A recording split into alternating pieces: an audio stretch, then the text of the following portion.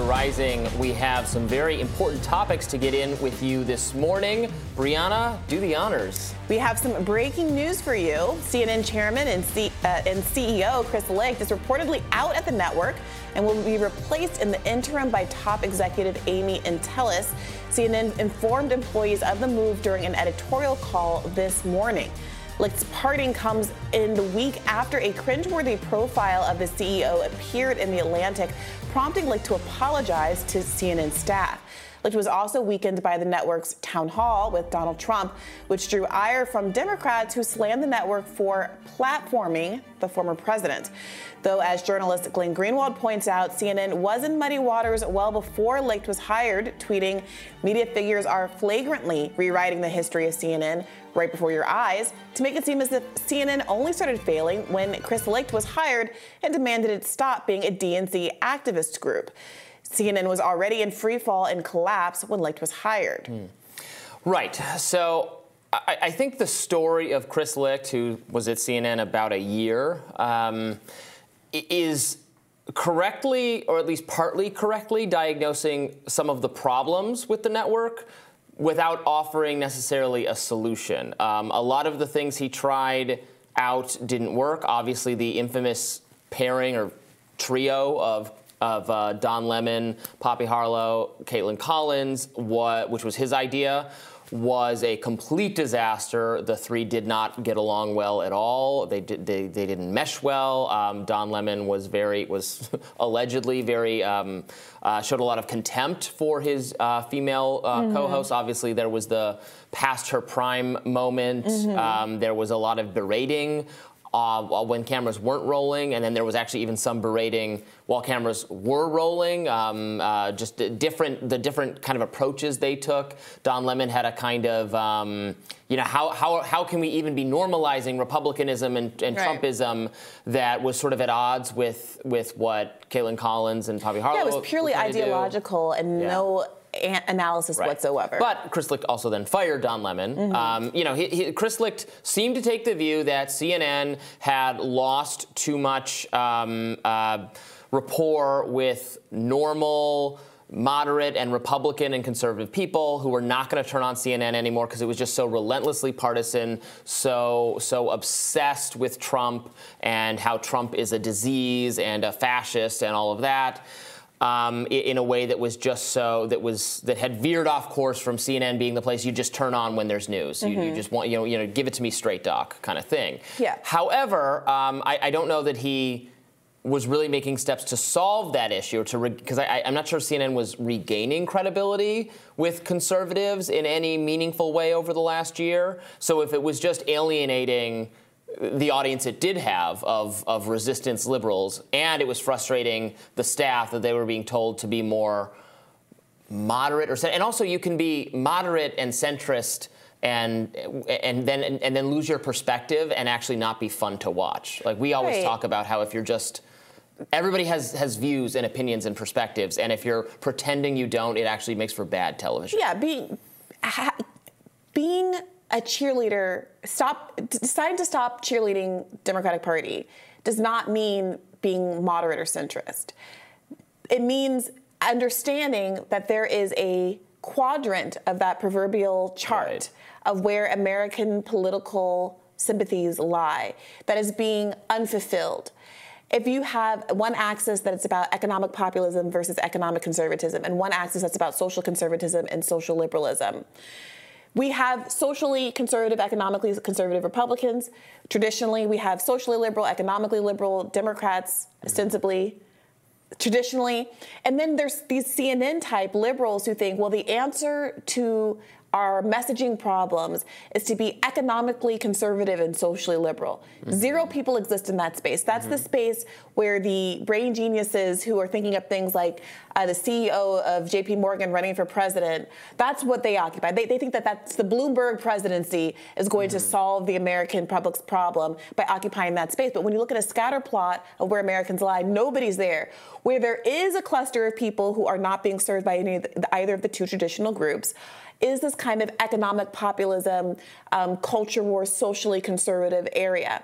And I don't know that any network has figured out how to appeal to that group of people. I also think that group of people is pretty undefined because even within that group, it's unclear what their priorities are. How much do you really care about some of the cultural stuff as compared to the economic stuff?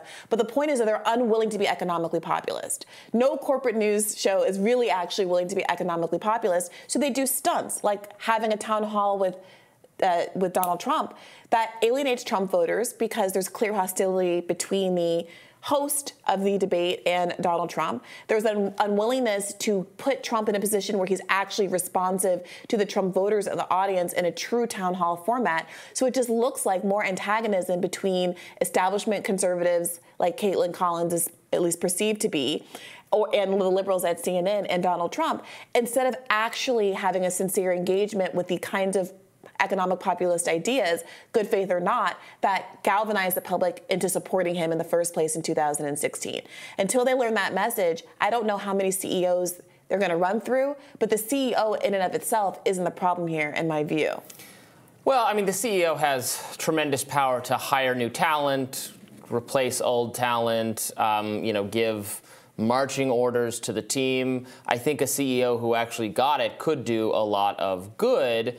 Perhaps, although I'm skeptical, honestly, that a network can draw, it's television, can draw a lot of new viewers because, young people are they don't even have cable subscriptions anymore.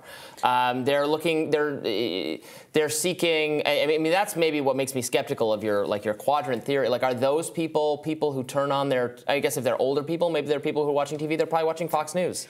And they're not going to go over to CNN. Well, the idea in part was... Or they're watching YouTube and they're on Rumble.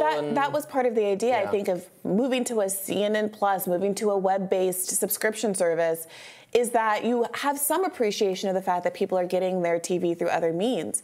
But they're still watching it. People are still watching Tucker Carlson clips, whatever the viral clip from The View is or whatever. They're just watching it on YouTube, which they're going to have to figure out how to monetize in different sorts of ways. But they're watching. So the question is, can you get a new cohort of younger viewers interested in what's being served up? You can't get around that being the crucial part of the equation. And the idea that they're not reaching out to popular YouTube celebrities that have already figured out the equation in some ways, that they're not doing more sorts of town hallish format, man on the street type format where you're engaging directly with real people. I personally love, I think one of the best things that cable news shows do, because they have the resources to do it, is to get 6 to 9 people off the street in a room and get their feelings on whatever debate just happened, poll tested groups, just having an open conversation that's much more analytical and qualitative. Yeah, those can be very agenda-driven, though, based on who they end up picking, right? I always end up kind of skeptical of, well, how did you pick these 12 people to answer these questions? Are these representatives, are these people to be supportive of whatever candidate or agenda the channel or the poll conducting person wants to advance? You feel more that way about those survey groups than the hosts who sit behind the desk and give their extremely network. It's backing up the perspective of the host or whoever, whatever Frank Lutz type person. Certainly it can, but the point is that go find me 9 DeSantis people to say we're done with Trump. But in practice, quite the opposite often happens. And you see in panel after panel, recently they were trying desperately to find some people who said positive things about DeSantis. You could tell the slant of the channel was to try to say, moderate, regular Republicans want to get rid of Trumpism. And even they were at pro-DeSantis events, people were like, I like him, I like both of them, but I wish he wouldn't beat up Trump, and it's Trump's turn. I watched a report on CNN about how conservatives are ready to leave Trump for DeSantis, where they interviewed a bunch of conservatives on the street they picked that, to me, I think were totally unrepresentative because they filtered them for people who thought that, even though most don't feel that way. And I saw the opposite. So the point is that we know 100% if you're talking to the host, you're going to get that view. But if you talk to real people, sometimes you get reality breaking through. And the point that I'm making is that structuring shows so that they talk to more real people is a good thing, and much better than having this cloistered world where you're only having the elite host control the show. Right. I'm saying, okay, I'm saying the elite host.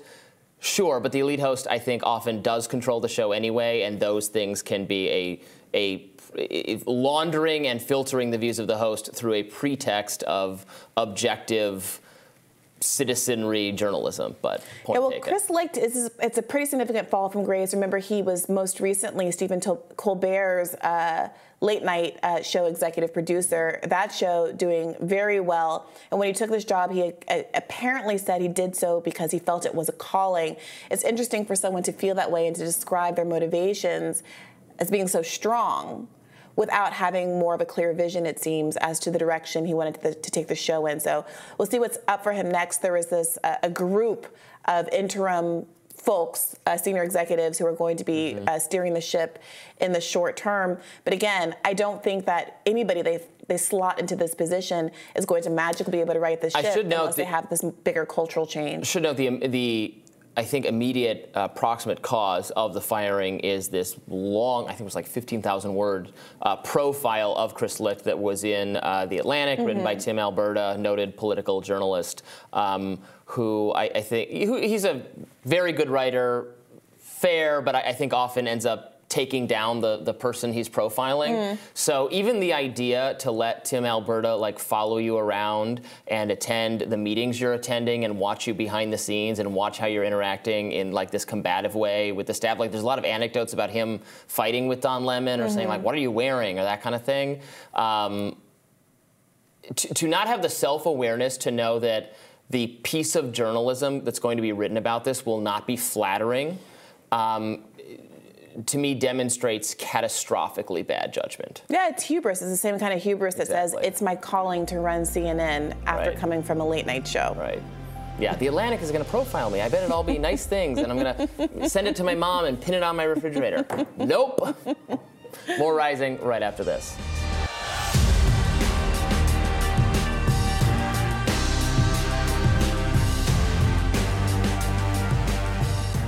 Tucker Carlson posted episode 1 of his new Twitter show to the platform yesterday.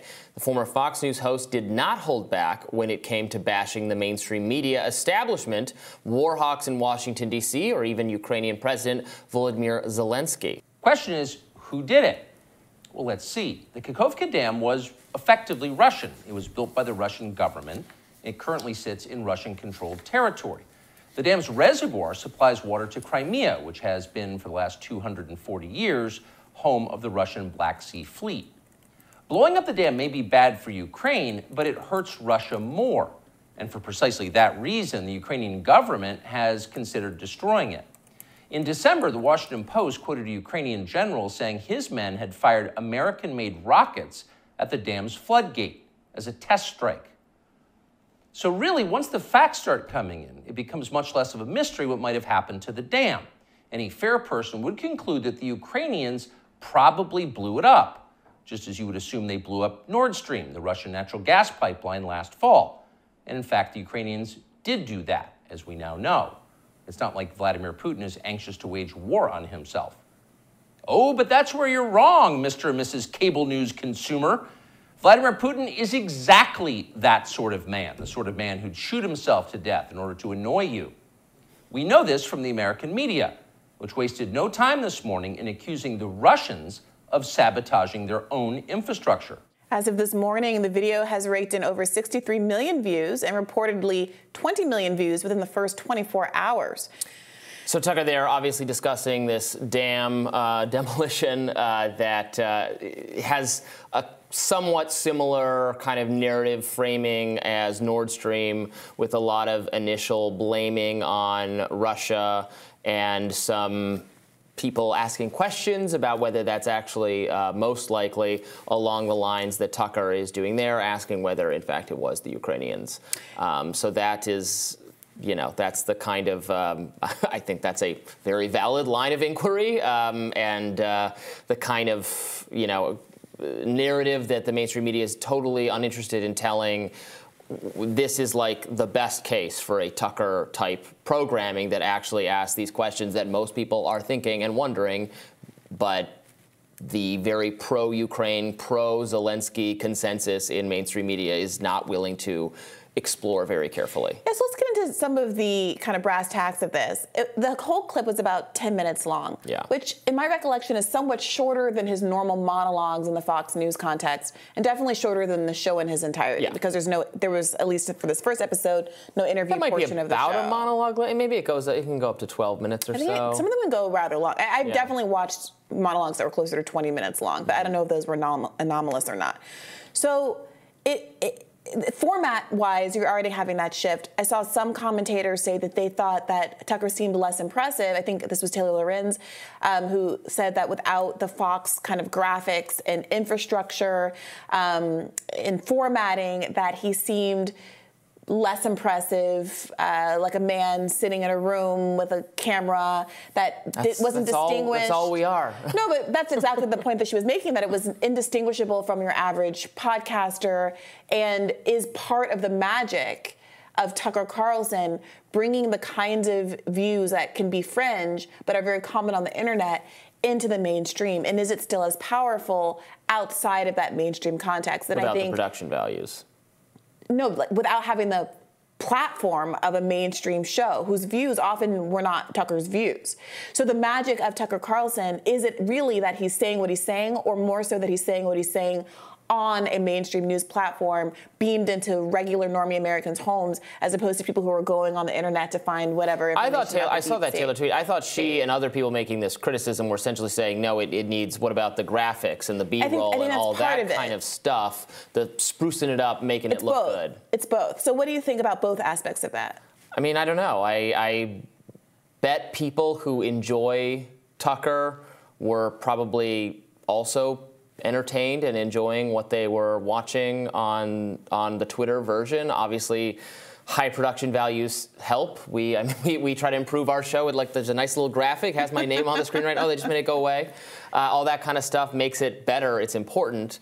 But ultimately, I think the content is king. And if it's the same, it's the same content.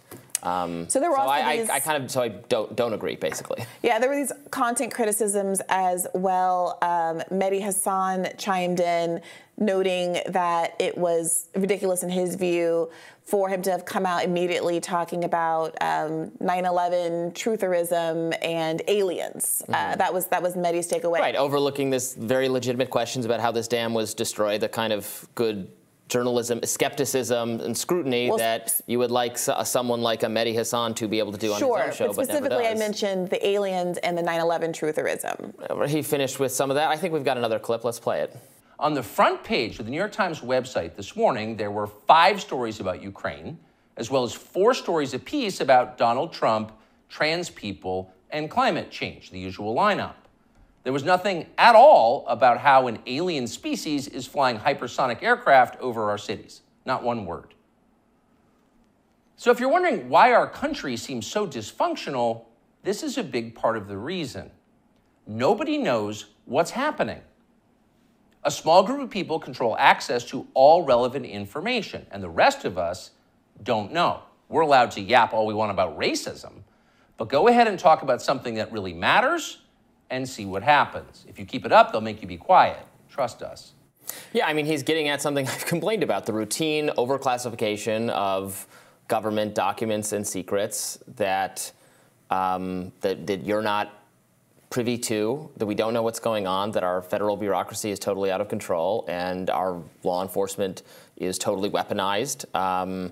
Now, I don't put as much stock in the alien disclosures as we talked about yesterday. I think you were more excited about this than I was, the alien stuff. Yeah, I'm very, very skeptical, but I agree that there should be more and total transparency about whatever the government has. Well, I mean, specifically what he said there was that you're allowed to talk about things like racism, which don't matter. But we are willing to talk about, we are restricted from talking about aliens, which presumably do matter. And as much as I think it's perfectly plausible that aliens have landed, and I don't have any issue with talking about that sort of thing, I am rankled by the zero-sum game framing of that, as though it's a problem to be talking about racism. But we should be spending more time devoted to talking about aliens. Moreover, he seems to critique the idea that there were 5 stories about Ukraine when the bulk of his own monologue tonight was, of course, about Ukraine. Now, a different angle than the New York Times or the Washington Post. Calling BS on the dominant narrative about Ukraine. But the critique, as we heard just now in that segment, was not of the skew. Earlier in the clip, he talks about the skew of the mainstream media being the critique. In this section, he's saying that they will only talk about these subjects. 5 articles about Ukraine, that's a problem. Articles about trans issues and racism, that's a problem. I agree that there are a lot of things the New York Times and these other magazines should be talking about. They should be talking about poverty. They should be talking about the fact that we have something in this country called medical bankruptcy, which only exists in a country where you don't have universal health care, and people's health care ability to go to the doctor is tied to their employment. That we have a student loan crisis where a huge percentage of student borrowers are saying they're frankly not going to be able to afford to make the payments that they're now being required by the Biden administration to resume in September. The fact that 74% of Democrats, Americans, I believe, don't want Joe Biden to run again, but we have a gerontocracy where we can't get a presidential candidate who's under 75 years old. Well, there are a lot of things that we should be talking about. That's a version of what Tucker is saying, is that the priorities of the mainstream media are totally misplaced, and they overly focus on the cultural obsessions of a sliver of the population that are elite and wealthy and highly educated and interested in. What I'm saying is, while that top-level critique is accurate, instead of pointing us to genuinely economically populist concerns, he is steering us toward other culture war concerns. He's saying we need to be talking more about aliens and 9/11, and that's what... aliens and I don't agree on 9/11 trutherism at all. I don't know that that's culture war concerns. In fact, I actually saw a lot of conservatives on Twitter complaining about the alien story because it's distracting from the culture war, saying that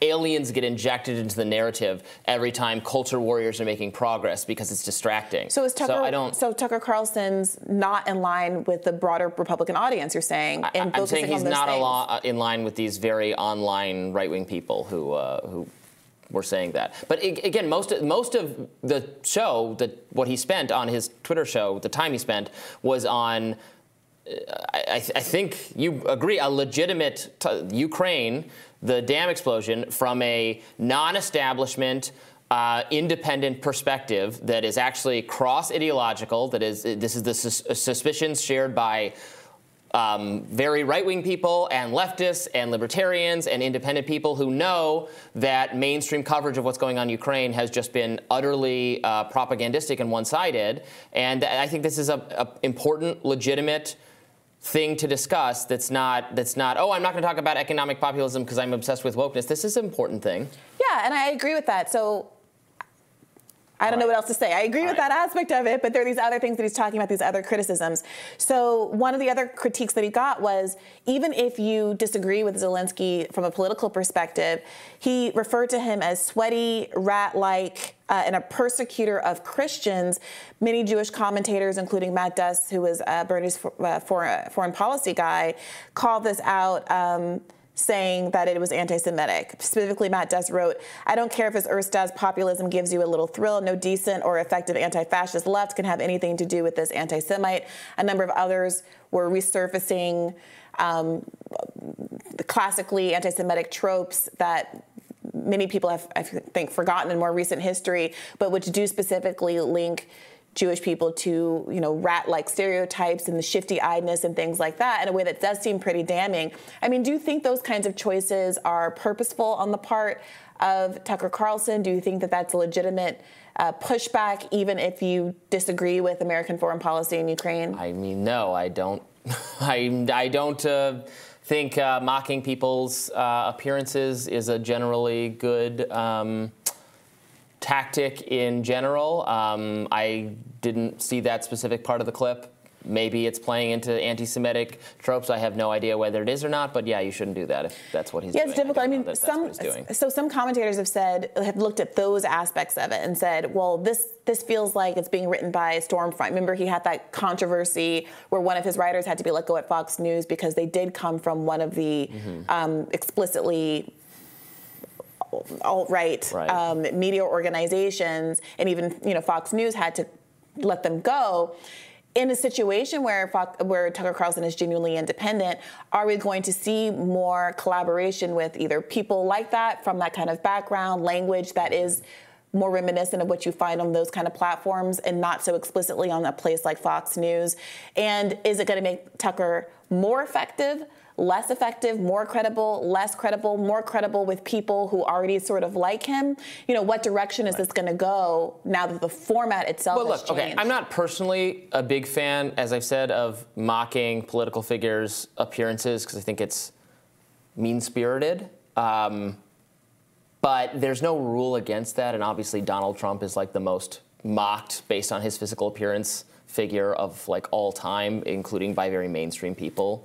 And I don't, and everyone gets all worked up. Although I would say there's a difference between mocking someone's physical appearance because they look goofy in knee-high white boots, let's say, like Ron DeSantis or something like that, and playing on tropes that have been wielded to dehumanize people and which led to a genocide that killed millions of people.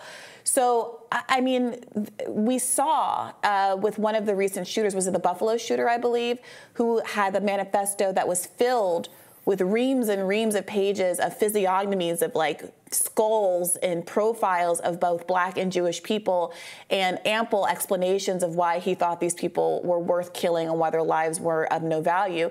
And then he went and he killed those people. So I will say that this isn't just saying, oh, I don't like Sarah Palin's lipstick or, you know, Bill Clinton's looking really skinny these days. This is a little bit different, I think, in nature. If, in fact, you agree that he was playing on those kind of stereotypes, I'm deferring to others who are weighing in here, and I'm interested to see what the audience makes of this as well. Of course, we'll be seeing many more episodes of Tucker Carlson's show, and we will bring any new news on that front to you here on The Hill. More Rising after this.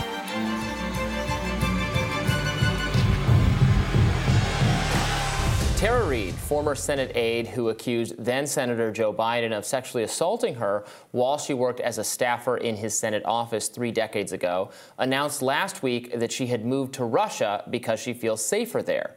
Since Reade's interview with Russian state-run network Sputnik, the mainstream media published that she defected, a characterization she and her lawyer strongly condemn.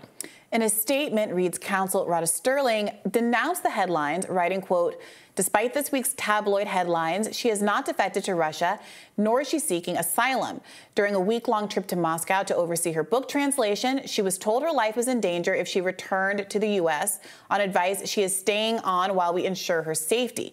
Here to tell us firsthand about her experience is Tara Reade and her lawyer, Rhoda Sterling, a crisis manager and founder of Due Process International. Welcome to you both. Thank you. Thanks for having us. It's our pleasure, of course, to be able to have this conversation with you. Tara, let's start by talking about how you feel your move to Russia has been mischaracterized. You know, if this is not a defection, what is it, and what prompted the move, this threat to your safety? Well, I think, Bree, you know, you were kind of front and center witness, as was Robbie, to how I was treated by the mainstream corporate media when I came forward in 2019 and 2020. Basically, I was just out the gate, I was called a Russian asset. I had no ties to Russia. I had no affiliations. And then through 2020, I was attacked. I had personal physical attacks to my safety, to my family. You know, I was threatened with my life. I had a break-in. My daughter's house was broken into. She was threatened. She had to get a restraining order. My horse was being threatened to kidnap. I mean, it was a mess all of 2020. I couldn't get work. People would tell me that I was a security risk. And so I finally got a job with RT doing some op-eds, and I did not conceal it. I was very open about it, talked about, you know, working at RT. It wasn't very much money. And then I went forward with that. And still continued to get hassled and just called a Russian agent and all these horrible things. And eventually, my book came out in 2020 in COVID, and many authors had trouble. And on top of mine was suppressed. And as you have reported out, the FBI and DOJ worked on suppressing people on Twitter and other social media. On Facebook, for instance, my name in 2020, Tara Reade, was called election interference. So they kept deflecting the conversation from the allegations I made of being raped in 1993 by Joe Biden when I worked for him, and no Russians were present. And coming forward about that, they kept trying to deflect the conversation, and I got caught up in that Russian sort of narrative. So recently, my book was being offered to have international translation, and that's what brought me to Moscow. And I went ahead and went to Moscow. While I was there, I had several conversations with people who are experts in the field who gave me a warning that they were very concerned about my safety. Yeah, can you could you elaborate on that to whatever extent you're possible? Were the people warning you that you were in trouble?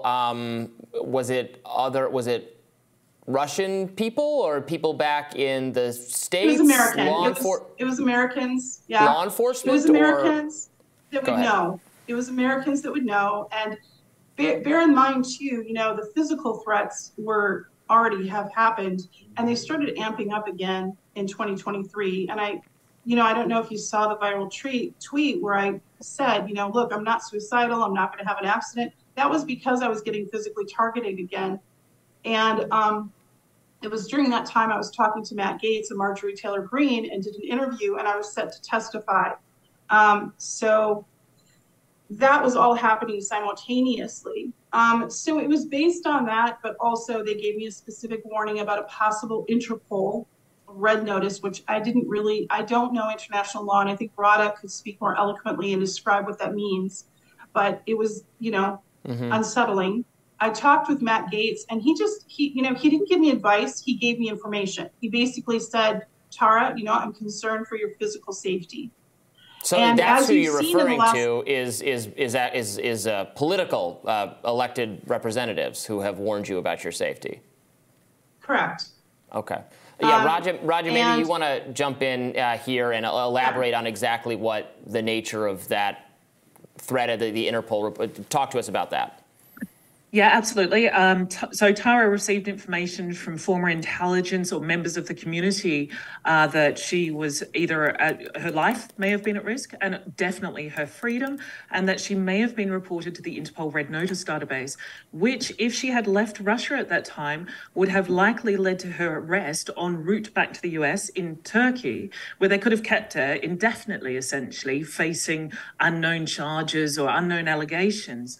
Now, Interpol is regularly used by authoritarian states as a means to harass people abroad, to have them arrested and subject to extradition proceedings, even if that country knows that they're not going to win. So it could definitely lead to her arrest. So we've already lodged filings with Interpol to find out if she's on the database. And if she is, I've also lodged preemptive documents that would prevent them, hopefully, from accepting a notice from the US in the future. Now, if Tara had returned to the US, she was extremely concerned that she would be detained potentially until after the next election. So, Reade, I just want to make sure I understand. Do you have any sense of what charges, what basis they would have retained Tara? And moreover, is the feeling that there could not have been a direct flight back to the United States, that the concern was being interceded in Turkey or wherever else a layover would have happened? There was no direct flight back to the US, so she would have to go via a third-party country where she could have been detained. Alternatively, she could be detained in the US under, it could be anything. These days, we've seen the way that the authorities have weaponized the justice system there for political gain. So they may have arrested her with some allegation that she is a Russian agent, or that she has, she's a domestic terrorist or anything to that effect. And they don't really need to provide that evidence in order to detain her for lengthy periods of time.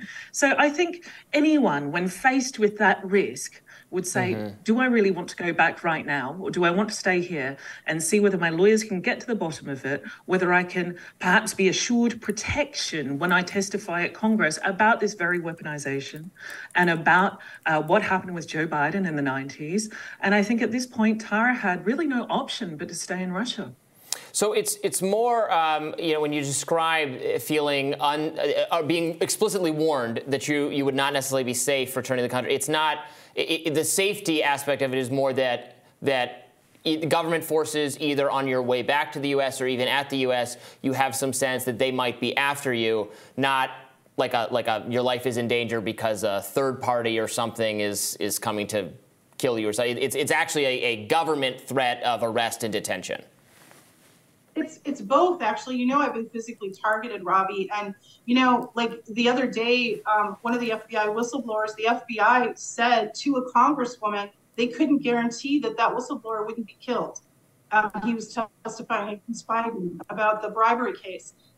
So these are very serious. I mean, I've been targeted physically several times. I don't know by who. You know, I made police reports like one does. I actually went to federal you know, law enforcement when it first happened in 2020, not knowing that they were actually going after me. And also remember that I have a sealed case that we still don't know what it is, with a grand jury impaneled, and it's been sealed for 3 years, and they can indict on whatever it is at any time.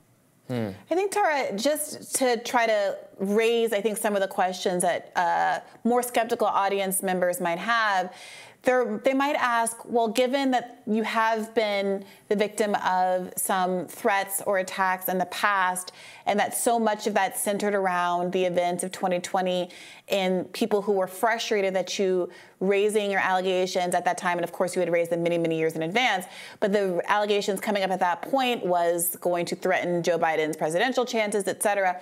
Given that that was kind of the temporal locus of all of that activity, why now do you feel as though there is a level of threat that justifies or might require you to extend your time in Russia? And also, why Russia as opposed to some other countries, given the subtext of what it means to stay in Russia in America's current political climate?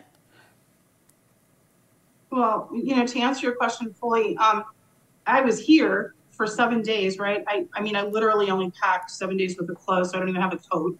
And I had been so happy because I got this book, you know, deal arranged where I was having my book translated, no result, and then another additional book accepted for next September.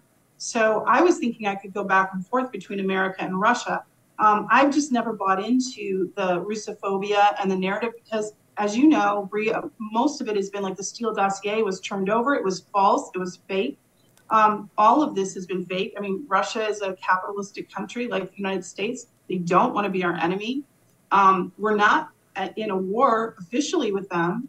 So why are they considered, why are they calling it defection or an enemy nation? So really what this is more about, it's not even about that. It's more about, I just wanted to testify before Congress about Joe Biden and what happened in 1993. And I have been terrorized and marginalized to the point where I literally sought sanctuary because for me to fly home could have meant me walking into a jail cell where, as you know, the new laws allow them to hold people for several months without charges and without counsel. So that would have been very convenient for Joe Biden, wouldn't it? Yeah, we have, you know, I've commented on the show many times about how I believe you were treated so differently from other people who made Me Too accusations in the reception you got from the mainstream media, a kind of automatic skepticism that was just not extended to so many of these other instances where you know where it was automatic belief and it has to be, the burden is on to disprove it, where in your case it seemed like the media was operating in a more, well, no, the burden is on her to prove it, we're not going to automatically believe it. So I absolutely understand, and I witnessed that total discrepancy. Do you think Do you expect you're going to be staying in Russia for some time now? And are you still in contact with Representative Matt Gaetz or anyone else of that kind vis-a-vis what your situation might be here if you were to return? Do you have someone, contact in government, maybe someone like a political representative who could arrange for you to return and feel that you wouldn't be under the threat of arrest? That's a good question. I'll let Reade address it, but I'll address this portion of it, that yes, we're still communicating with Representative Matt Gaetz. I still wish, and she'll explain the legal process of doing that, of testifying before Congress. I will not be bullied. I'm not going to be marginalized. I am going to testify. And Robbie, and Bree, just on a human level, you know, and Bree knows this, I went to Bernie Sanders, AOC. I went to these representatives before I went public for help. No one helped me. And no one's really helping me now. And look at my life. They took a wrecking ball to my life, a wrecking ball. My life was destroyed. And I'm now facing, my daughter, my pets. I don't know when I'll ever see them again. So for me to make this decision, it had to be serious because it's life altering, and and I don't know what's going to happen. So I'll let Rada, come in. We understand it, and we so appreciate you being willing to speak about your situation. Raja, please jump in and maybe give your perspective on how a return could be facilitated, ideally. When will you find out about whether Tara's on an Interpol list or any other kind of list that would jeopardize her travel back to the United States? Now, unfortunately, with Interpol, they're a very slow-working mechanism, so they would respond to us within 4 months is what they allow themselves, and we'll know at that point. But it's not just the Interpol warrant that we're concerned about. We can deal with that. If she's listed on Interpol, we'll have her removed, and that takes away that international risk, so to speak. It's more what would happen if she returned to the US, and right now, what I'm seeing is she's been forced into a position. Tara's been forced into staying in Russia. This was not her choice. She has been forced into that position. And now what we're seeing is even the fact that she's there, not by choice, is being weaponized. If we look at the headlines of this week, we're saying that she defected. She must have always been a Russian spy, a Russian asset.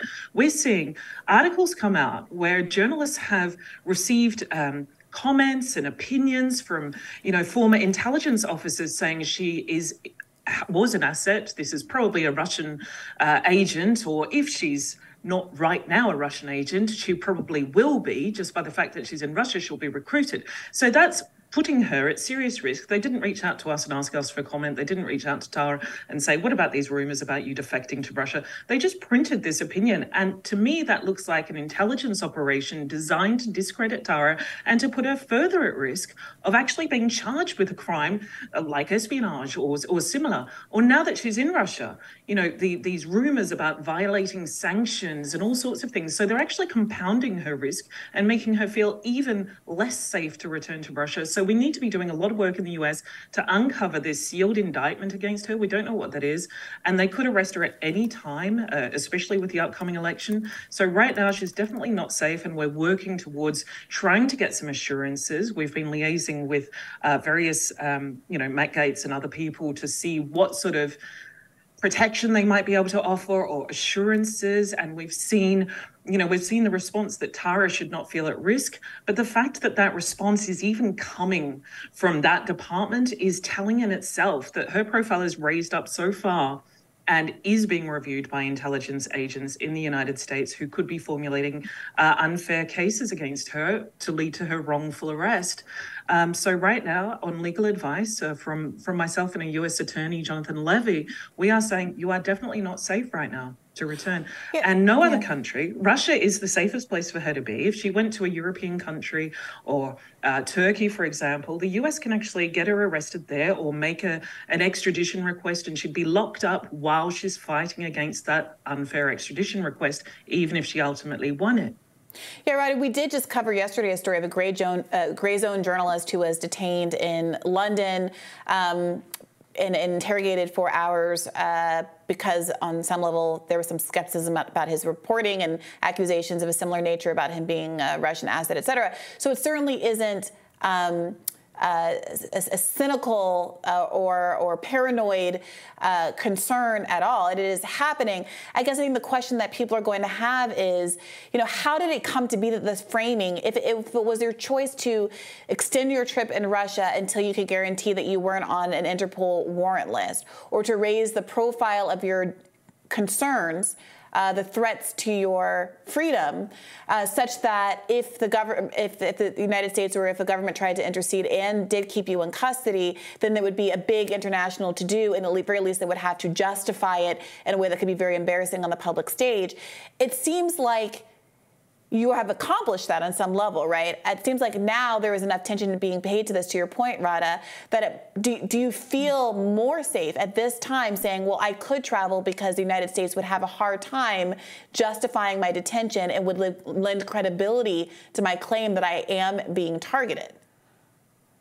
No, in a sense, so I would say that in a sense, raising this issue will fight back a little bit against them, and hopefully they will see this as a huge red flag, not to further intimidate her.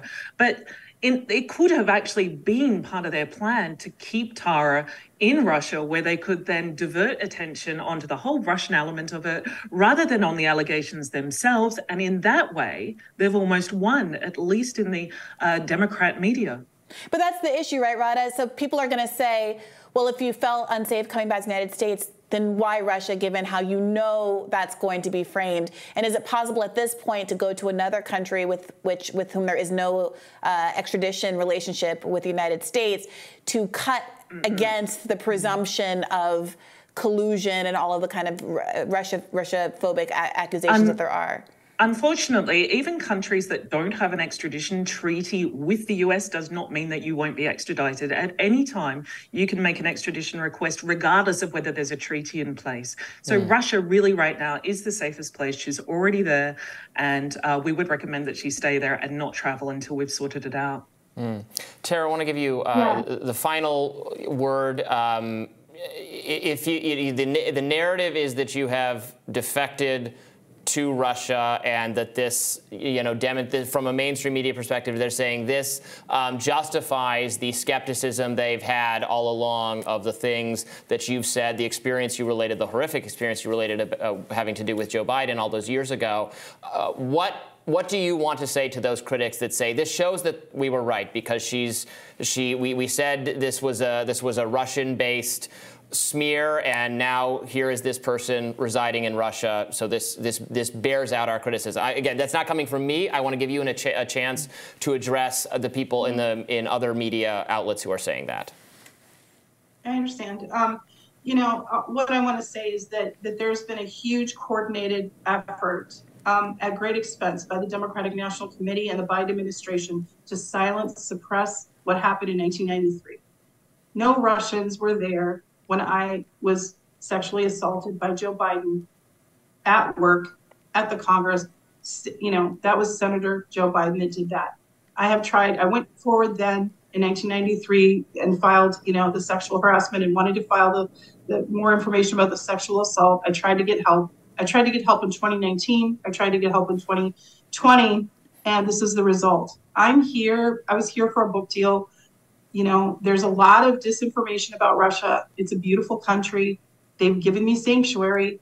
And, and I've sought, I wasn't planning on seeking asylum, but my circumstances necessitate me being safe. And that came directly from a U.S., member of Congress, as well as other people, experts that would know, not just me. So I made this decision. It was a very grave decision. It was very thoughtful. But while I'm here, I'm going to do my best, we're going to prefer Congress is what it's called, so that I can testify remotely. And, at this point, my life was really wrecked, right? But I really want this playbook to not work anymore, because if I allow them to silence me and destroy me, they will keep doing this to every single whistleblower. So at this point, I'm trying to do this for the people behind me and that are trying to come forward. And I hope that works. I hope I'm able to testify before Congress. Tara, just to ask quickly, and maybe Reade, you know something about this as well. Did Matt Gaetz give any corroborating evidence or say anything specific about how he's aware that you might be threatened by the U.S. intelligence agencies or what have you?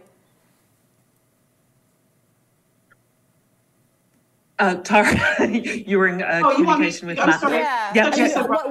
No, he told me directly over the phone, Bree. Like, I was in a phone conference with him, and I spoke directly with legal counsel and with Matt Gaetz. And when I was in a direct conversation with him, he very clearly told me that he was very concerned, not just he couldn't do anything about immunity. He gave me that information, because he didn't know what cases they were bringing. It's sealed. But he did say, Tara, I'm really concerned about your physical safety. I'm worried for you. Tara, I guess the question is, why? What is the basis of Matt Gaetz' concern? Because, one could say, I would be worried about you, generally speaking, just because of the nature of your allegations and the nature of the political climate in 2020. But the idea of it coming from a sitting congressperson suggests that he is privy to knowledge about what's happening behind the scenes that would raise the generalized concern level to something closer to an immediate threat. So I wonder if he said anything to give you confidence that he's speaking to some specific pending threat against you, as opposed to speaking more generally about kind of the political climate and third-party threats and things like that? I think you would have to ask him directly. That's what he told me on the phone, and that's where he ended the conversation. And, you've seen now the Congress, talking, other members of Congress talking about other whistleblowers having the same conundrum, having the same problem of their physical safety being threatened. So 2 of them right now. One of them is trying to also testify, I think, remotely, is really scared. And then the other one was the one I mentioned earlier that just came out where the FBI said, look, we can't guarantee their safety, that they won't be killed. Yeah, I think what we need to focus the energy on is Biden. Why is our government operating like a mafia state? Why is Joe Biden allowed to intimidate, suppress, and control the narrative so much that people are afraid to testify truth? That's what has to be. Those are the questions. We'll be following up with Representative Gates and really trying to get to the bottom of whatever illegal threat you might be facing, because this should still be the United States and everyone able to express dissent consistent with the First Amendment and all the other rights you should be granted. Reade, thank you for joining us. And Tara, thank you so much for being willing to speak with us about your situation and hopefully shed more light on what's going on. We really appreciate it. Thank you. On his podcast this week, Joe Rogan hailed Robert F. Kennedy Jr.'s position on the COVID-19 vaccine and blasted the media for working to keep him quiet. Here's a bit of that. They'll say that Bobby Kennedy is spreading misinformation, where everything he said you can verify. Everything he said is true. Yeah. But there's no money in agreeing with him. The amount of money that these news organizations, supposed news organizations, get from being on the side of the pharmaceutical companies and being in their good graces is millions and millions of dollars in advertising revenue. And they have a very specific mandate. And then in a sit-down interview with the Daily Wire's Jordan Peterson, RFK Jr. not only praised Rogan and former Fox News host Tucker Carlson, went so far as to say that podcasts offer insurgent candidates a platform and will ultimately decide the 2024 campaign. Let's listen. Tucker is 10 times what CNN is, gets, and Rogan's audience is potentially 10 times what Tucker was getting. So I think the podcasts have the capacity this election for reaching people and allowing, sort of dissident and insurgent candidates like myself to end run the corporate media monolith and to reach large numbers of Americans without going onto the networks. So I think that's obviously true about the second half of that. Not all podcasts are made the same. Joe Rogan's podcast is a media juggernaut, the likes of which very few independent or corporate media outlets have managed to capture. I can't overstate the importance of web-based alternate platform news shows enough. They are the future. They are the deciders. I mean, they are. And remember back in 2020... We are the deciders. Okay, all right. We get it, Robbie. Remember back in 2020... when Bernie Sanders went on Joe Rogan, or he was invited on Joe Rogan, there was a huge media backlash, I think in part because there was a recognition about how that was an end run around the mainstream media. And at the same time that all of the establishment candidates claimed to find it to be distasteful because some of Joe Rogan's beliefs were not Bernie's beliefs or not progressive beliefs at all, it turned out that every other candidate, or many of the other leading candidates, including Joe Biden, were furiously trying to get on Joe Rogan's show, and Joe Rogan wouldn't have them on. And Joe Rogan talked about Donald Trump, too. He said he wouldn't have Donald Trump on. Right. So, there is something that is democratizing about independent media, because the gatekeeping that happens in mainstream media cannot happen. At the same time, of course, there are independent people who can make their own decisions, which means a different kind of ideological narrowing effect can happen as well. Joe Rogan, I think, is popular in part because he does occupy this kind of fluid ideological middle ground where he is at times more culturally conservative, but not that culturally conservative, just more kind of normie, I would say, and has these moments of being genuinely economically populist and left. He was someone who said he would vote for Bernie Sanders, et cetera. And that's where a lot of Americans are, in that, again, the corner of the pie graph that doesn't get represented by mainstream news. So there is something to that. Right. I will say the point Joe Rogan made there about that there's no money in agreeing with RFK Jr. strikes me as a little funny, because obviously that, like, Joe Rogan agrees with RFK Jr. and is like the most successful podcaster of all time and is making a killing. And then, you know, RFK Jr. is on with Jordan Peterson, who's a commentator for the Daily Wire, which is like this super successful conservative media organization that has tons of money. It was prepared to throw Steven Crowder $50 million, which he laughed at as not even enough. So while I absolutely agree with the overarching point that, yes, the mainstream media is very bought into positions that are taken, you know, that overlap with what the pharmaceutical industry wants in ways that I think can be harmful and structure the conversation, although usually not exactly because of direct advertising pressure, but just because of like the ideology in my. I disagree. Let me finish my point, and then you can say what you think is wrong with it. But mostly, it's just an ideological predilection toward the same kind of the elite view happens to align with the everybody needs to get vaccinated, all that kind of stuff. So I see the point he's making about the power of money and mainstream media. There is also money being made in being critics of that. You can be successful. We can't all pretend we're just like these dissident voices screaming in the darkness without it, brave truth tellers. Not like that can also be lucrative and profitable. When your critique is superficially, even substantively counterculture and anti-establishment, but doesn't call for any changes that are actually threatening to the establishment, you are likely to find a lot of people with a lot of money that are willing to fund your ideological project, your media project, because you don't actually challenge their ability to make money under the system as it currently exists. And so while there is obviously a lot of money to be made by people who brand themselves as the intellectual dark web or heterodox thinkers, and there's a whole media culture about that, which I am engaged in and a part of in some small way, there's a difference in terms of how much money people earn and how much of a platform they have between people who are saying, Biden is bad and mandates were bad, et cetera, but who aren't advancing a kind of politics that would go to the heart of the pharmaceutical industry, cutting subsidies to the pharmaceutical industry, making a critique of how it is the Democratic Party and Republican Party both take millions of dollars from pharmaceutical lobbyists every year, et cetera.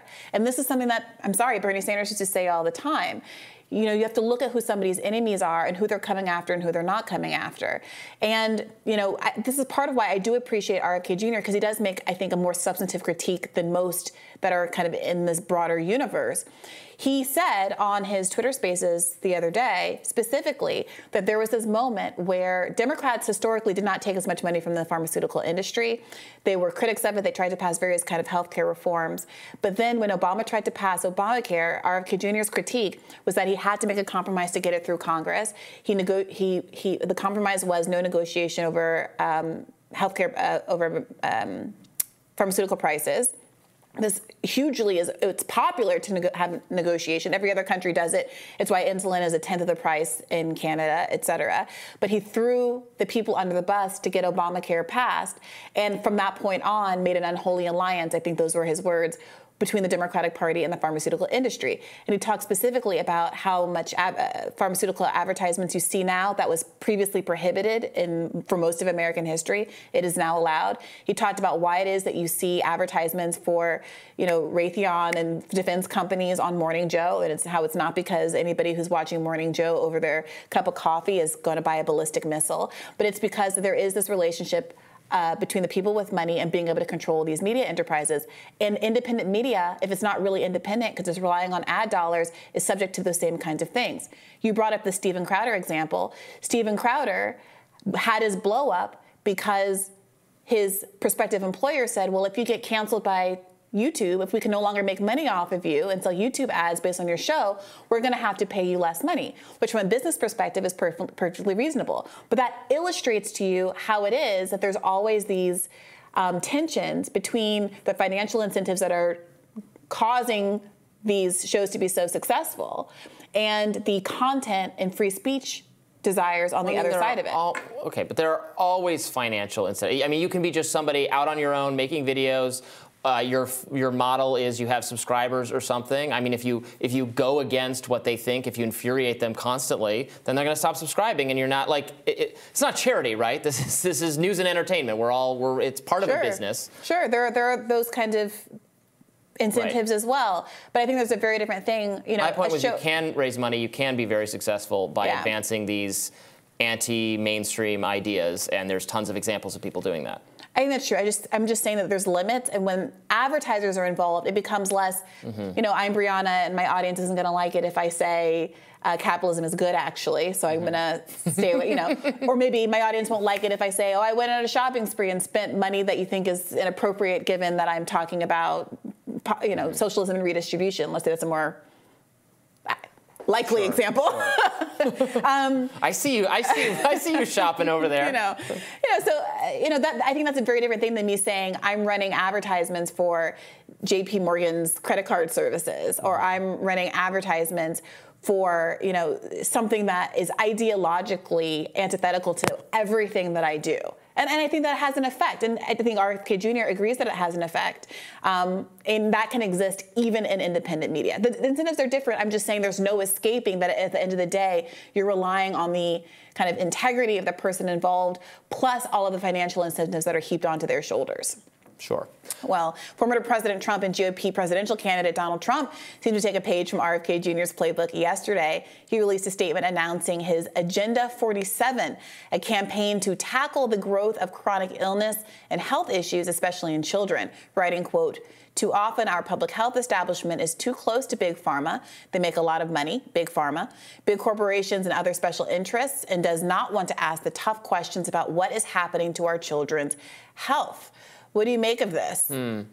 I mean, that's Trump is probably perceiving that RFK Jr. is getting a lot of pickup from echoing some themes that Trump himself has echoed, although Trump, of course, famously was responsible for Operation Warp Speed and has not shied away from celebrating that. He'll even tell audiences of right-wing people who like Trump, except for what he's done on the vaccines, and he'll say, okay, I watched him do this, he'll say, okay, that's your perspective, but remember that there are millions of people who desperately wanted the vaccine and were happy to take it as fast as possible, and I never said it should be forced on them. I'm not for any mandates, but providing people that potential if they wanted to do it was very important.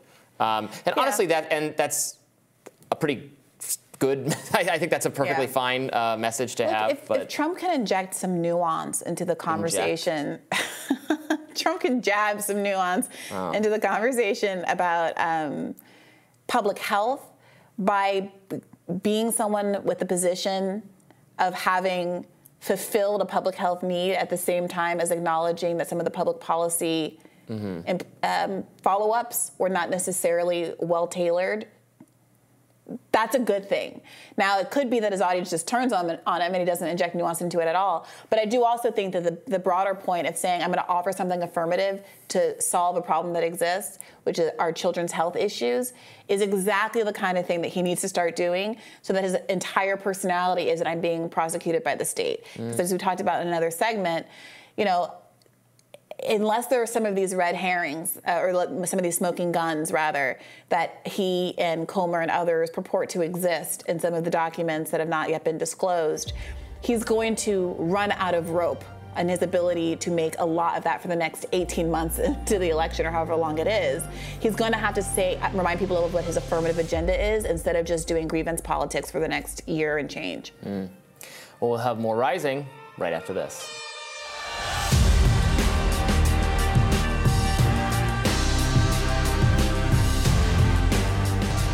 New edition of the Twitter Files is out, this time from journalist Aaron Mate. Now, according to Mate, the FBI aided a Ukrainian intelligence effort to ban Twitter users and collect their data. In March 2022, an FBI special agent sent Twitter a list of accounts on behalf of the SBU, Ukraine's main intelligence agency. The accounts, the FBI wrote, are suspected by the SBU in spreading fear and disinformation. In an attached memo, Ukraine's SBU provided a list of accounts that it alleged had been used to disseminate disinformation and fake news to inaccurately reflect events in Ukraine. It then asked Twitter to block these Twitter accounts and provide their user data. In response to the FBI, Twitter agreed to review the accounts, but raised concerns about its inclusion of American and Canadian journalists, e.g. Aaron Mate, we've had on the show before. Now, the FBI declined to answer Aaron's question about its aid to Ukrainian intelligence censorship efforts. Quote, while we appreciate your inquiry, as a matter of practice, we do not confirm, deny, or otherwise comment on specific interactions, nor confirm the veracity of correspondence, the FBI wrote. But we're able to see the correspondence here. It's clear as day, and we have talked about this before. I think we talked about it with Lee Fong, did some reporting on how similar requests were made of Facebook. We may have even discussed these exact requests being made to Twitter, but I think without the knowledge that they've specifically referenced Aaron Mate, an independent journalist whom we've had on the show before. These requests were relayed to Twitter through the FBI. They were made by Ukrainian intelligence. Clear requests for censorship based on alleged disinformation and spreading of fear. And with a new censorship just dropped, fear-based censorship.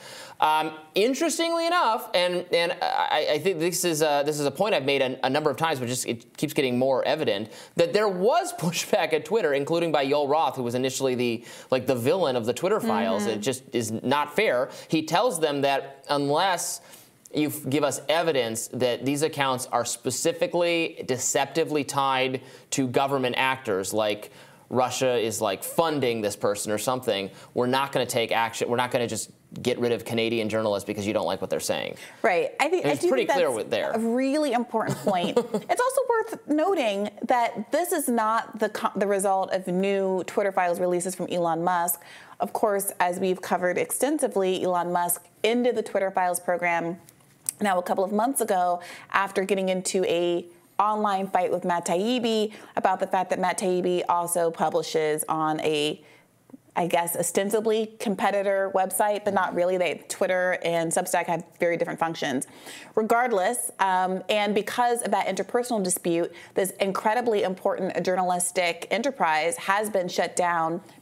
I guess it's not as important to Elon Musk as his personal dispute with Taibbi. Therefore, this is continued investigations into the files that they already have, which, of course, only go up to the time at which Elon Musk took over the company. So we're getting this continued reporting on events in the spring of 2022, which are all very well and good. But as we continue to see Yoel Roth do the right thing in these instances and say we're not actually going to succumb to your censorship request, which, by the way, is Ukrainian intelligence telling American intelligence to censor people, that chain of events is also just incredibly untoward and upsetting.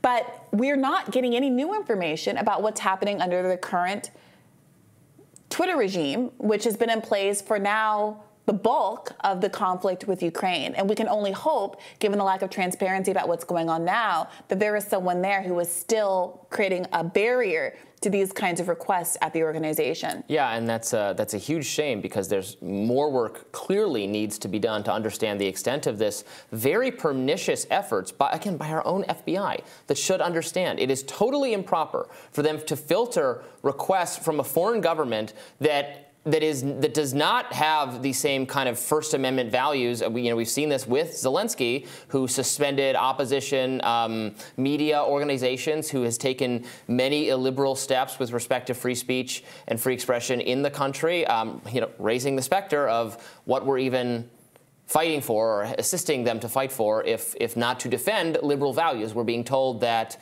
Ukraine is, holding. Obviously, Russia is the aggressor, but is illiberal and is violating people's rights and all of that kind of thing, and which I think is absolutely manifestly true.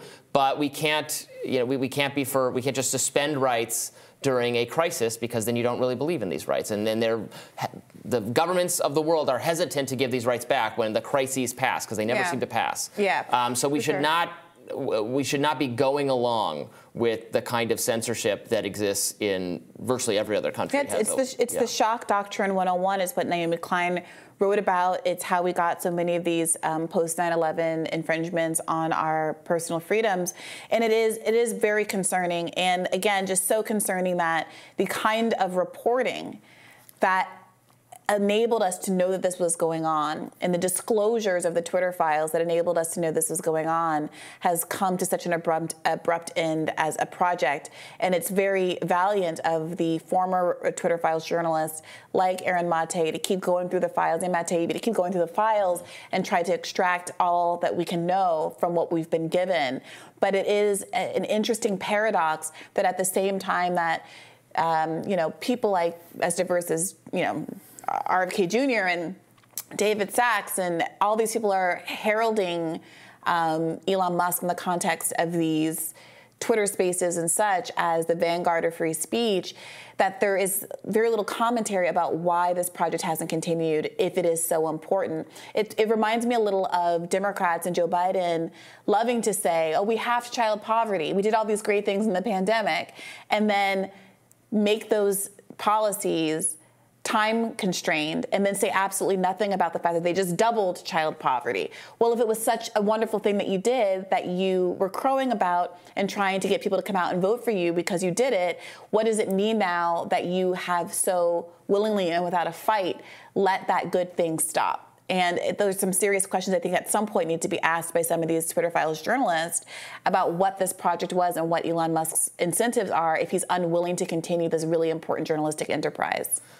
I think it's very regrettable that this, what seemed like a very personal dispute with without a lot of clear understanding of what the situation was on Elon's side with respect to Substack, took down the whole thing. Yeah. Substack is a different platform, a platform for long-form writing, of which does not really occur on Twitter.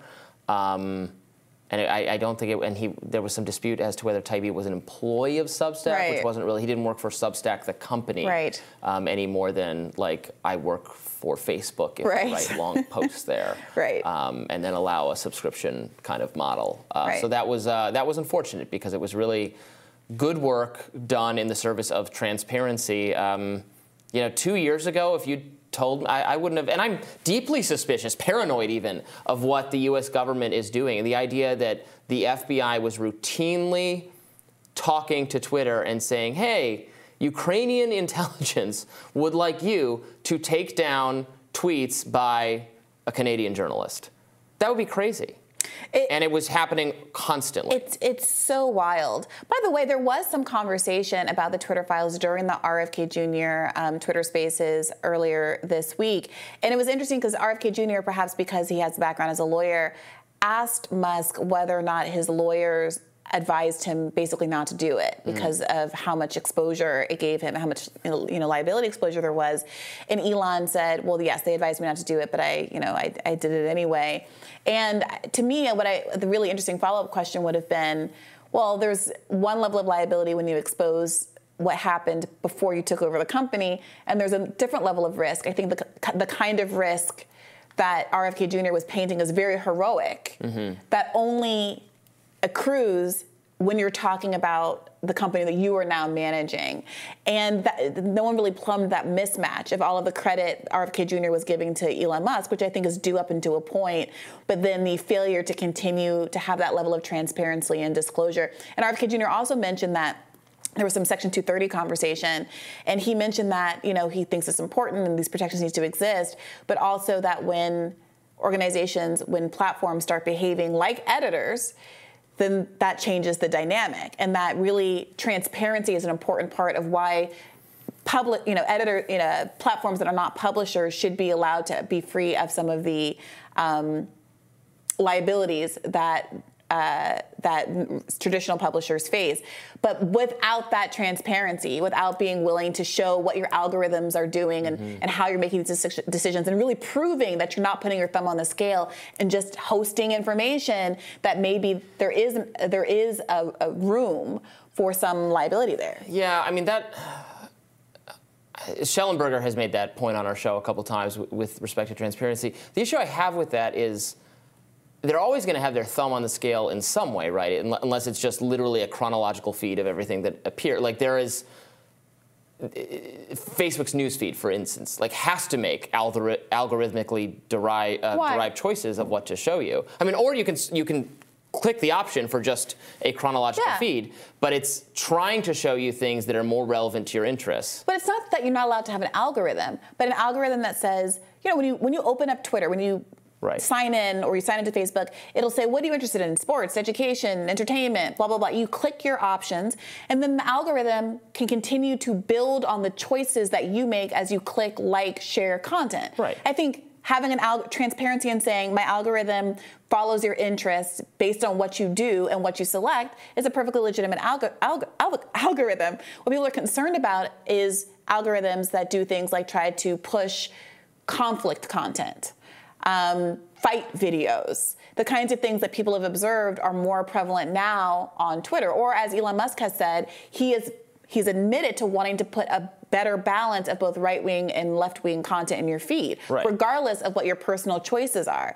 So if at that point you're curating people's feed along ideological lines, are you then something closer to a publisher, and should you be able to take the benefit of the Section 230 protections? Right, that's the debate. And conservatives for a long time, a lot of them had said no, I think very short-sightedly, because getting rid of those predictions would take down Twitter as it exists now, right? They rely on those protections. Well, or you can have transparency, and you can show your algorithms, and you can undo whatever it is that you might be doing that is trying to ideologically skew what is supposed to be just a platform. Right, but all choices are ultimately ideological. Like, what counts as sport? Even like, what are your interests? What count? Well, I like sport. Well, how is the algorithm deciding what sports content is? How is it deciding all of those things? Like, those are all, what I'm saying is those are all choices that get programmed into the algorithm, and someone will object to it no matter how it is. I don't think it's quite that simple. I think that algorithms that are based on your selection preferences are a very different thing than what Elon Musk has literally admitted to, which is trying to make an ideological skew on the website. But that's a much longer conversation. We should definitely get some more Section 230 types into debate, and we'll have more Rising for you right after this. You may have noticed how hazy things are outside. A wildfire across Canada has sent smoke pouring into the eastern United States. Officials are warning Americans not to spend too much time outside. News Nation has the report. Let's watch. Smoke from Canadian wildfires is creating hazy days and health alerts here in the U.S. This video from Manhattan shows why the city remains under air quality alerts again this morning. New York City officials urging residents with any health issues to limit outdoor activities unless absolutely necessary. Our Dre Clark live in New York City with the very latest. Dre, good morning.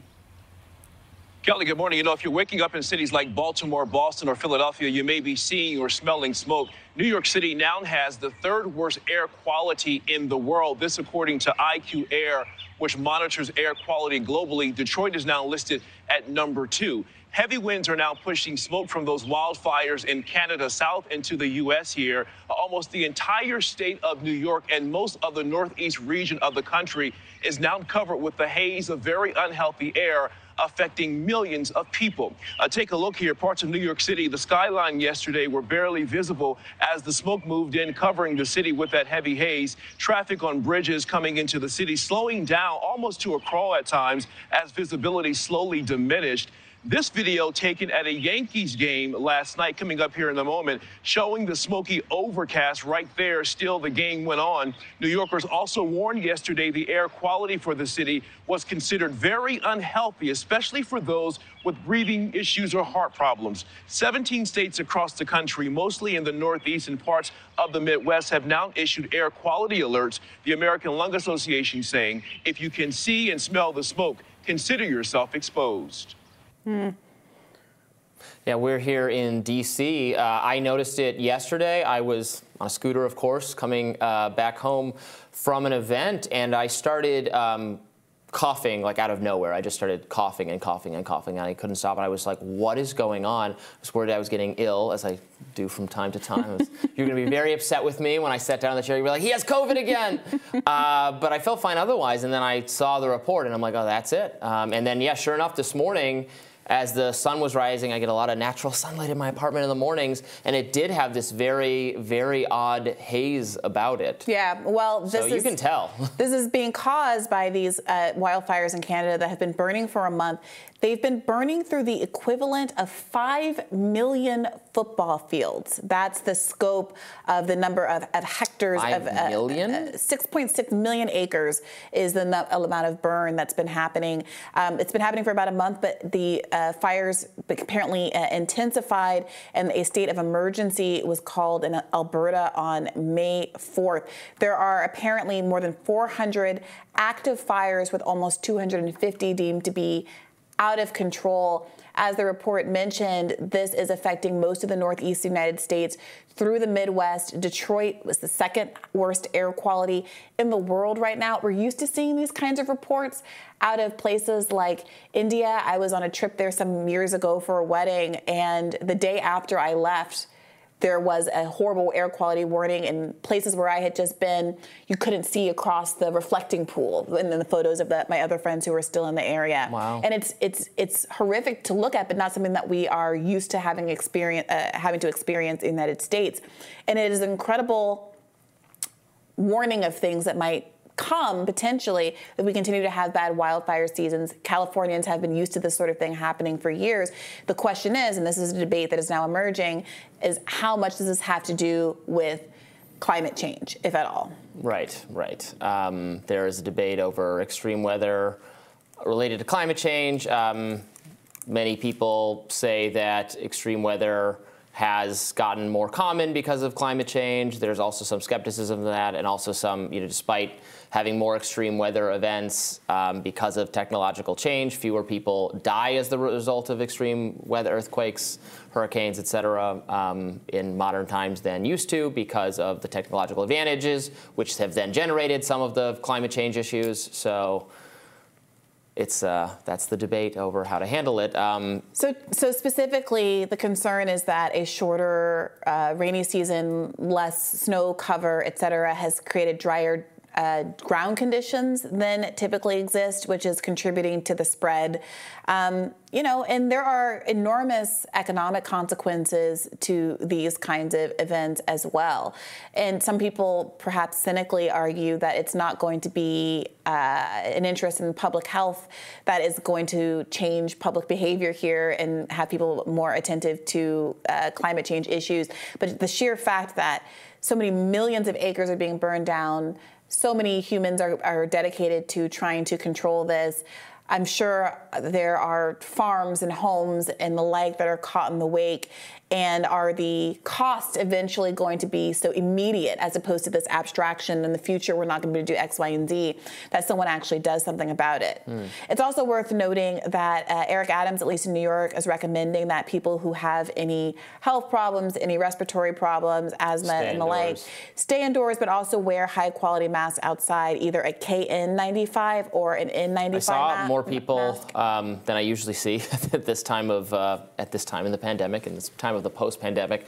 There were people outdoors today wearing masks. I think the good news for those of us in the D.C., Philadelphia, Baltimore area is that it looks like it should pass over the next few days, and they're expecting better conditions by the weekend. Obviously, if the fires continue to burn out of control, we could get hit with another gust of dangerous smoke in the future, but it sounds like we're not in for too many more days of this. Yeah, well, stay safe in the interim.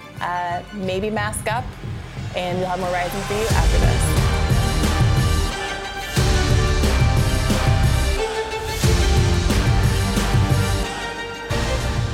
Former United States Attorney General Bill Barr reportedly told The Federalist that Representative Jamie Raskin lied about the Biden family corruption investigation.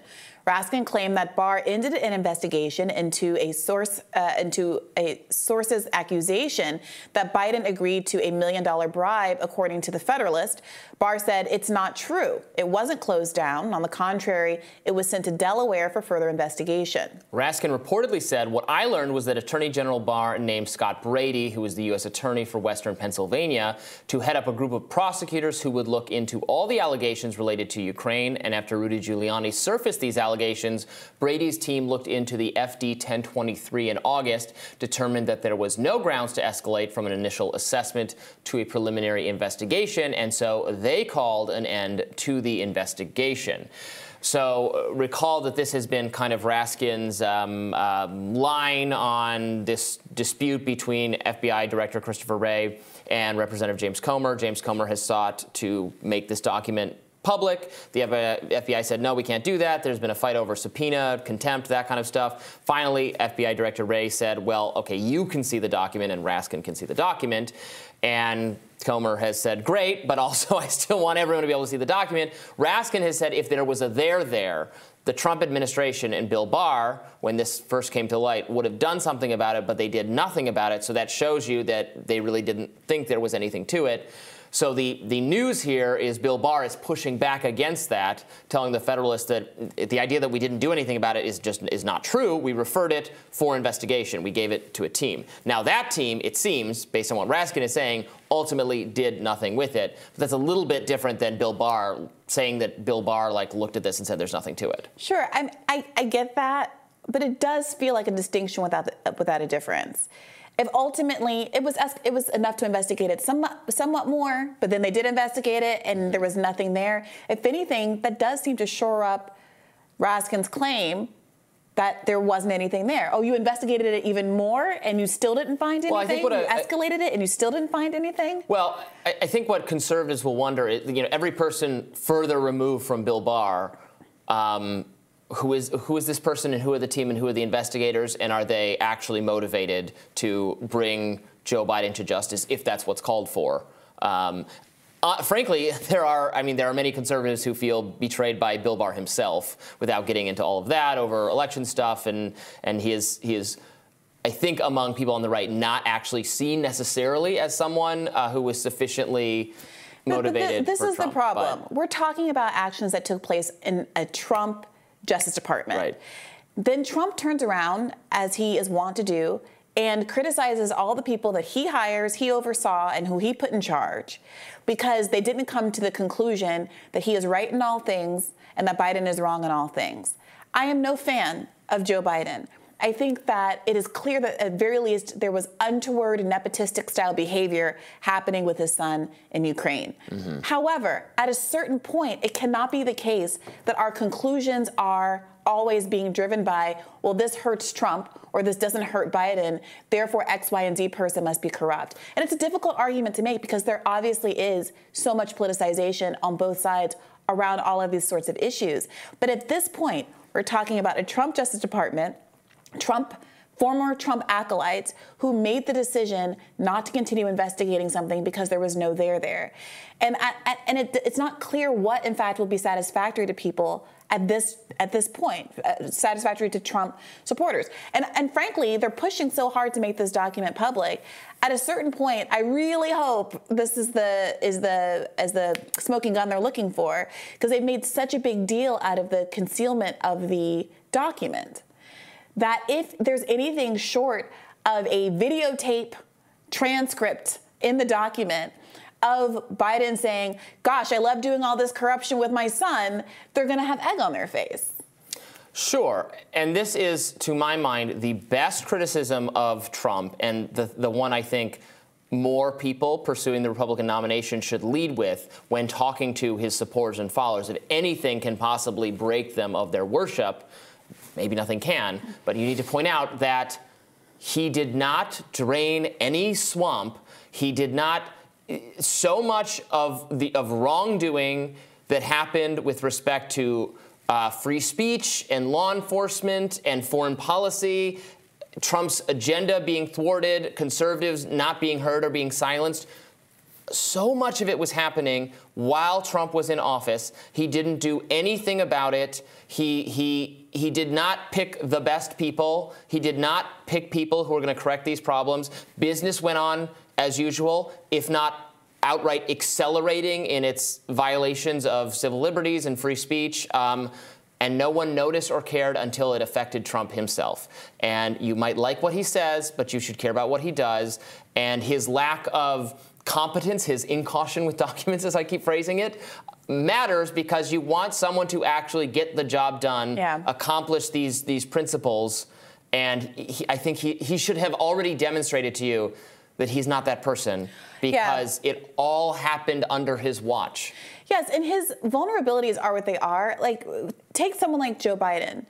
There's nothing intrinsically problematic about slurring your words or being gaffe prone. In the grand scheme of things, if there was an amazing candidate who told awkward stories from time to time, but who fought for the working class, I would be like, why are you talking so much about these gaffes or the fact that he tripped and fell or whatever? The problem with Biden is that he's not that amazing candidate, and what you have left with is someone who is already going to have a tough time at it and has all these built-in vulnerabilities. And Trump is getting to a place where, okay, the vulnerabilities are what they are. And now you have a choice not to erase those vulnerabilities. You already have the prosecutions against you, the indictments, it's happening. But what you do have an opportunity to do is to continue to show people why they should like you anyway. Right. And I'm concerned that if he keeps pressing on these issues where he seems to be losing ground and losing opportunities to cast himself as a victim, without balancing that out with continuing to remind people why they like him in the first place. I would argue faux populist, but regardless, populist rhetoric that he deployed in 2016, talking about all the ways that neoliberalism and late-stage capitalism have failed Americans. Trade deals, NAFTA, jobs moved overseas, blah, blah, blah, talking about how strong his economy was when he was president. That is what he could do to balance out the negativity from some of these stories, at the same time that he still just has the veneer of having been politically prosecuted. But when it becomes his entire focus, I worry that he's going to start losing ground. Well, as we said yesterday, we covered developments into the GOP House Oversight's investigation into alleged Biden family corruption. And since then, there's been a temper tantrum on the mainstream media. Let's watch. But all these things about like the Biden crime family, this, that, the other, they keep pushing and they keep finding absolutely nothing. And it ends up at the end of the day just being an embarrassment for them. And as Caddy said, most Americans just don't care about this unless you're the wife of a Supreme Court justice that's talking about putting the Biden crime family on barges outside of Gitmo. I don't know if Ginny Thomas is literally the only person on earth who cares about alleged improper behavior by the Biden family. Meanwhile, MSNBC also questioned House Minority Leader Hakeem Jeffries on the investigations into the Biden family. We heard from Congressman Comer in recent days disregarding, what he said, making clear that polls are what's driving some of this investigation. And now an effort from some Republicans to hold the FBI director in contempt. Could we get you to weigh in on that, sir? Well, I think what we've seen is that individuals who pretend to be a party of law and order are really just a party of lawlessness and disorder. Joe's done a great job of pointing this out, every step of the way.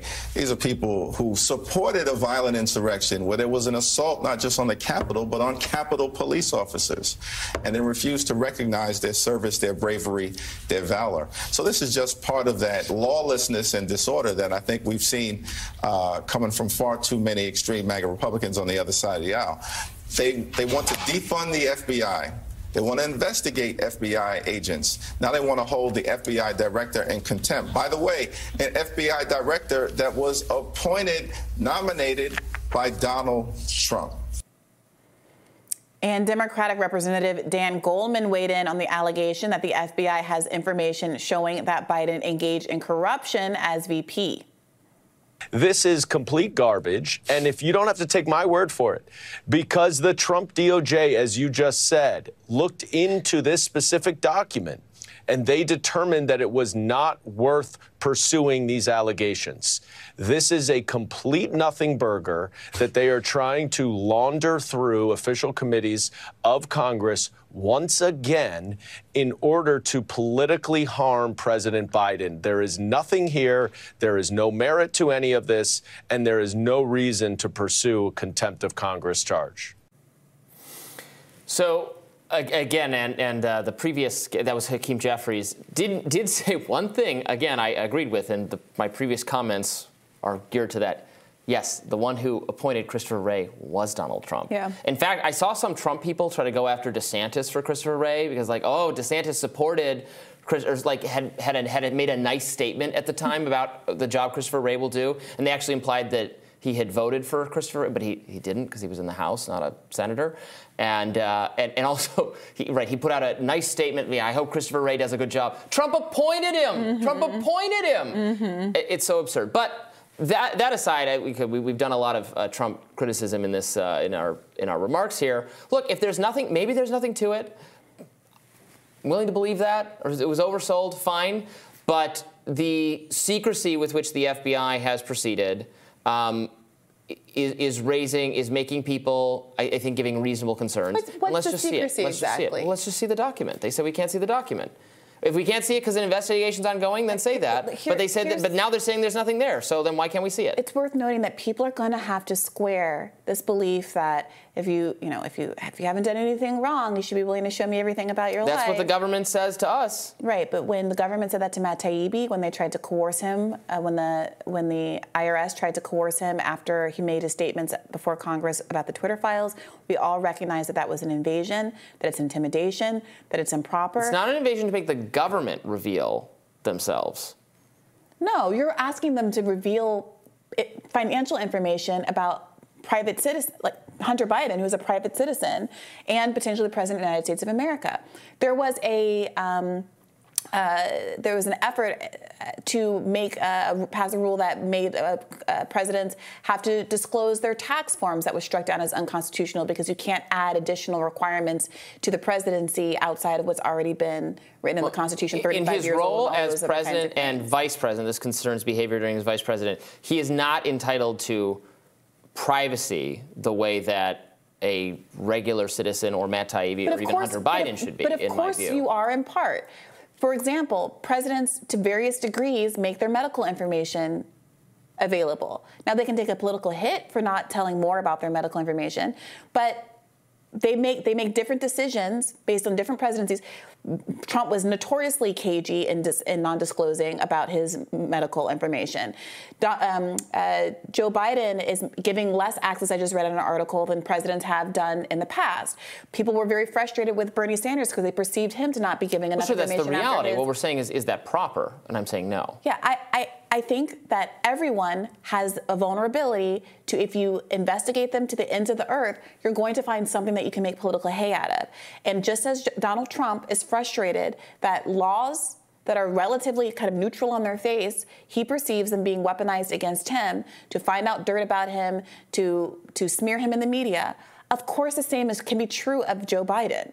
And people who are very, very mad about Donald Trump being politically prosecuted and who are very, very mad about Matt Taibbi being politically prosecuted, having none of the same insight when it comes to Hunter Biden, it's a little bizarre to me. I think it's good to have an investigation. I don't think these people should be getting away with breaking the law. But if there was literally an FBI investigation that Comer saw, Comer's not even, remember we talked about this yesterday. It's not like Comer saying, oh my God, there's these really important red herrings on this document that the world needs to see. There does seem to be something unrelated to an actual criminal allegation that they want to expose for the sake of generating a news cycle that's not actually geared toward anything that could lead to a prosecution. So why is that? And why are we, if we're nipping at the heels of that agenda, if we're advancing that agenda and saying that's a good thing to do, I think people are going to have to square that principally with their obvious distaste for the IRS, federal institutions, making a witch hunt out of people like Matt Taibbi and Donald Trump. Right, I'm against the IRS witch hunting non-governmental citizens. Hunter Biden. People in, sure, but this is different. We were talking about, this is the actual sitting president of the United States. All right, we'll have more Rising right after this.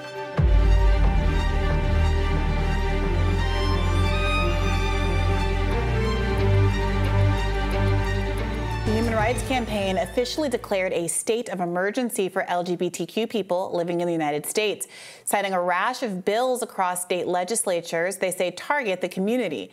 This comes as violence erupted during a protest outside a meeting of the Glendale Unified School District Board in California, which voted to recognize June as Pride Month yesterday.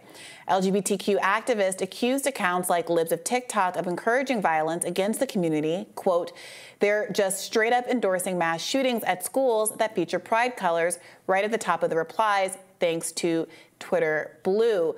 That was in response, I think that was a specific tweet. Yeah, that was not a good tweet. Yeah, it was a tweet that did it Very exactly bad. that. So when asked, what are we going to do about this, and the response from someone who was anti the Pride Month designation wrote, can you spell AK-47 or something that very much alluded to the idea that the way to respond to this is to do a mass shooting at a school. Sure, that was, very bad tweet. A lot of edgy, bad, violent rhetoric evoking content on Twitter in all sorts of directions. I don't know that would be enough for me to label something a crisis, but as I've said many times, I object to many of these bills because I don't think it's really the government's job to inject itself into these controversies in general. So, where Republicans who support them are also creating some headaches for themselves down the road with, the bill bans on drag performances are all going to get overturned by courts and Robbie, those kinds of things. First of all, you don't know that. Some of these bills are actually getting passed. No, they're getting passed, but they're going to be. Okay, so in the interim, people should go without their constitutional rights while it works its way through the courts? Is that what I said? Well, what are you saying? Why don't you clarify? I'm saying that these bills are bad ideas and are unconstitutional. I mean, haven't read every single one of them, but many of them are unconstitutional and will likely be struck down by courts. Right, and I think a lot of people are concerned that hoping that a right-leaning Supreme Court, which has ignored precedent in recent history and overturned Roe v. Wade, isn't much of a comfort, especially since in the interim, people's rights are being abridged in pretty significant ways. So some other people have reported, the Washington Post reported that the Proud Boy members were among the anti-LGBTQ protesters in Glendale. There is an argument that this is not organic opposition. This wasn't about teachers and a school board. These were outside agitators who came in trying to be disruptive. There were accusations from both sides that the police were working to help the other side, perhaps predictably so. You can't accuse the U.S. government in general of going leniently on the Proud Boys as an organization. Many of their leaders being prosecuted, one of the Proud Boys leaders being prosecuted for conspiracy. It was just sentenced, the accusation right? isn't that the U.S. government is doing it. The accusation is that there are many police officers who have been pictured with various Nazi tattoos or insignia like the Punisher logo that suggest a alliance or leaning toward more right-wing ideologies, and that they make a choice. They make choices to intervene in these kind of disputes on the side of the more conservative actor. That's the allegation, not that it's the government intervening. Right. I mean, that might be the case. Again, law enforcement has arrested the Proud Boys leader, Enrique Tarrio. He's guilty of seditious conspiracy and is facing, I think, 18 years or something like that? Yeah, so back to this conflict, Ian Miles Cheong, a very well-known right-wing commentator on Twitter, tweeted, "What should be done about teachers, doctors, and psychologists who promote, enable, or perform gender-affirming care?" One of the responses was, "Kill them." This is in line with the first tweet. Not a response from Ian Miles Cheong. No, a response to him was, "Kill them." The Libs of TikTok tweeted, we talked about this earlier, "Imagine walking into your elementary school and this is what greets you. What do you do?" It's a picture of kids sitting under a rainbow. And that response was, "What is mass shooting for 500, Pat?" A Jeopardy joke, I suppose. Content that promotes violent behavior should be taken down from the site. Another response to that same Ian Miles Cheong tweet was, to what should we do about this problem? Is someone with a blue check mark saying helicopter, wood chipper, compost in that order, suggesting that you should chop up and compost people who have these ideological disagreements.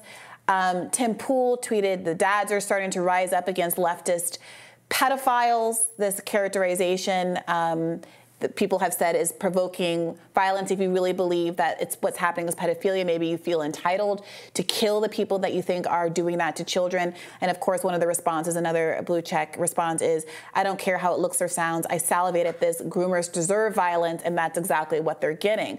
So the question is, at some point, is there going to be legal liability for people who are very much stoking the violence on Twitter and elsewhere? Is Twitter going to become responsible? Do they have an obligation to curb any of the content that's an explicit call to violence, the likes of which explicit I've calls read? to violence are against the policies of Twitter and all other social media sites, and they should absolutely take down such content. It doesn't look like it's happened so far, though. So what do you make of that?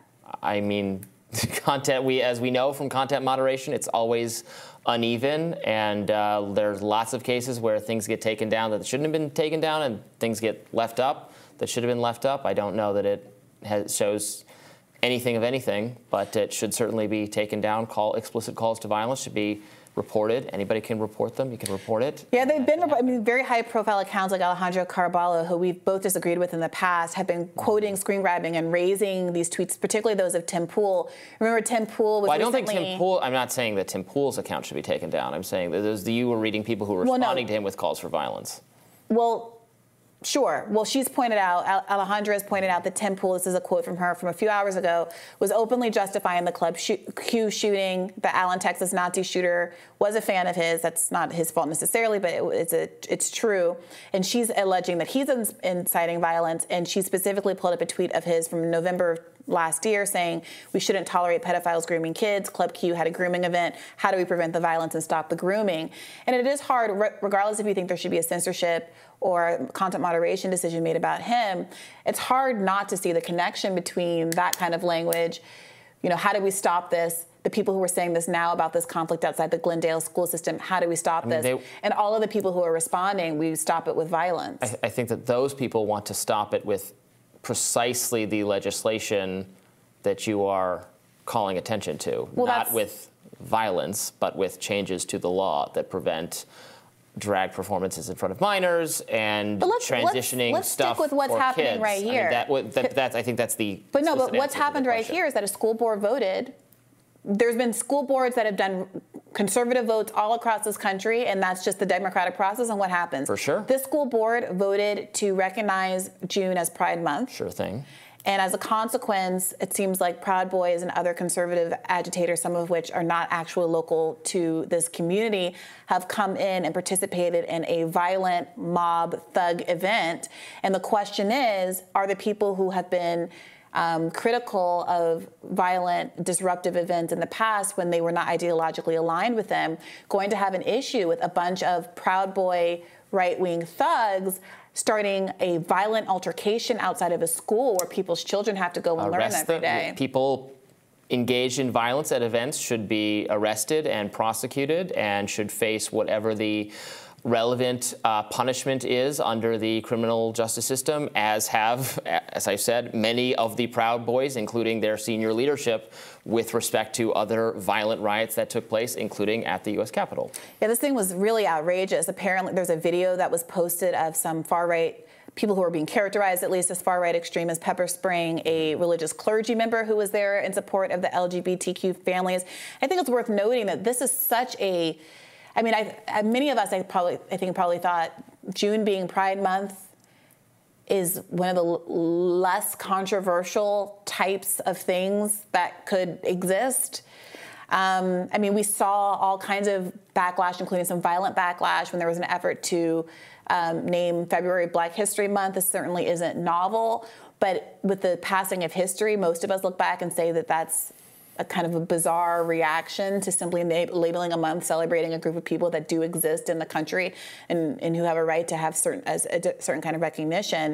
You know, do you think this is evidence of any kind of jumping of the shark on the behalf of the Republican Party? And do you think that folks like DeSantis, who have really made their bones in the culture wars, are going to be forced by incidents like this to walk it back at all?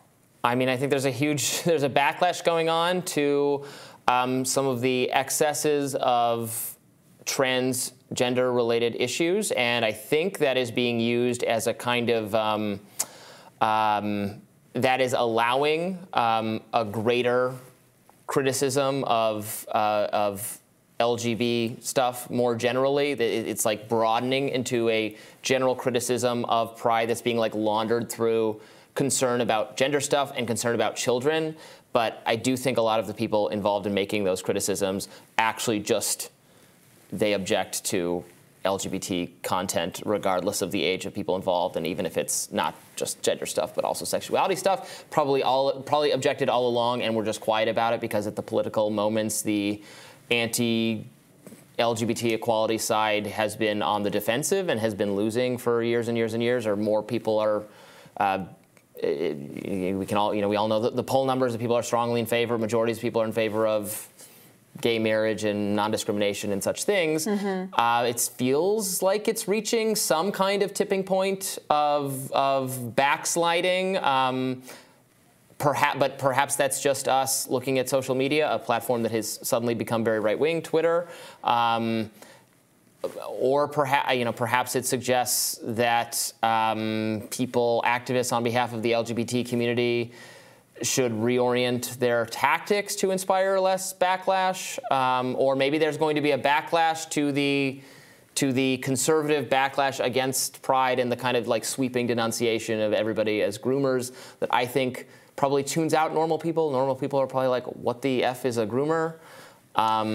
Yeah. Again, I'm not speaking for myself. I'm just trying to diagnose the medium. I think everybody should leave everybody else alone. And if you don't agree with how people are raising their kids or whatever, that's just like none of your responsibility, none of your problem, and just mind your own business. Yeah, my general, and the government should leave everybody alone. And then wouldn't we be a happier, not at each other's throats kind of society, Brianna? Just let the government leave everybody alone.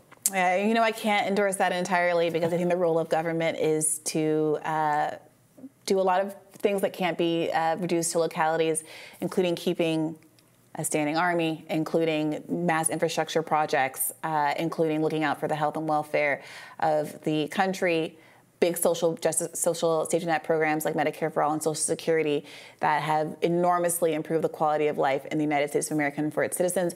But I do think they should stay out of people's family lives and allow parents to raise kids. You want to have your cake like. And eat it too. I don't know. I'm going to go without cake in general. Tomorrow on Rising, Jessica Burbank will be filling in for Brianna. I'm just finding this out. Tomorrow you're not going to be with us. No, I'm going back to New York to attend my 20th year high school reunion. I'm looking forward to that. I might have to wear a mask due to air quality concerns, but it'll keep us all looking a little bit more youthful perhaps than we otherwise would be looking. Well, have a great trip, and I'll be looking forward to having Jessica with us. And be sure to like, share, and subscribe so you never miss any of our content. And I will see you back here tomorrow. Take care. Take care.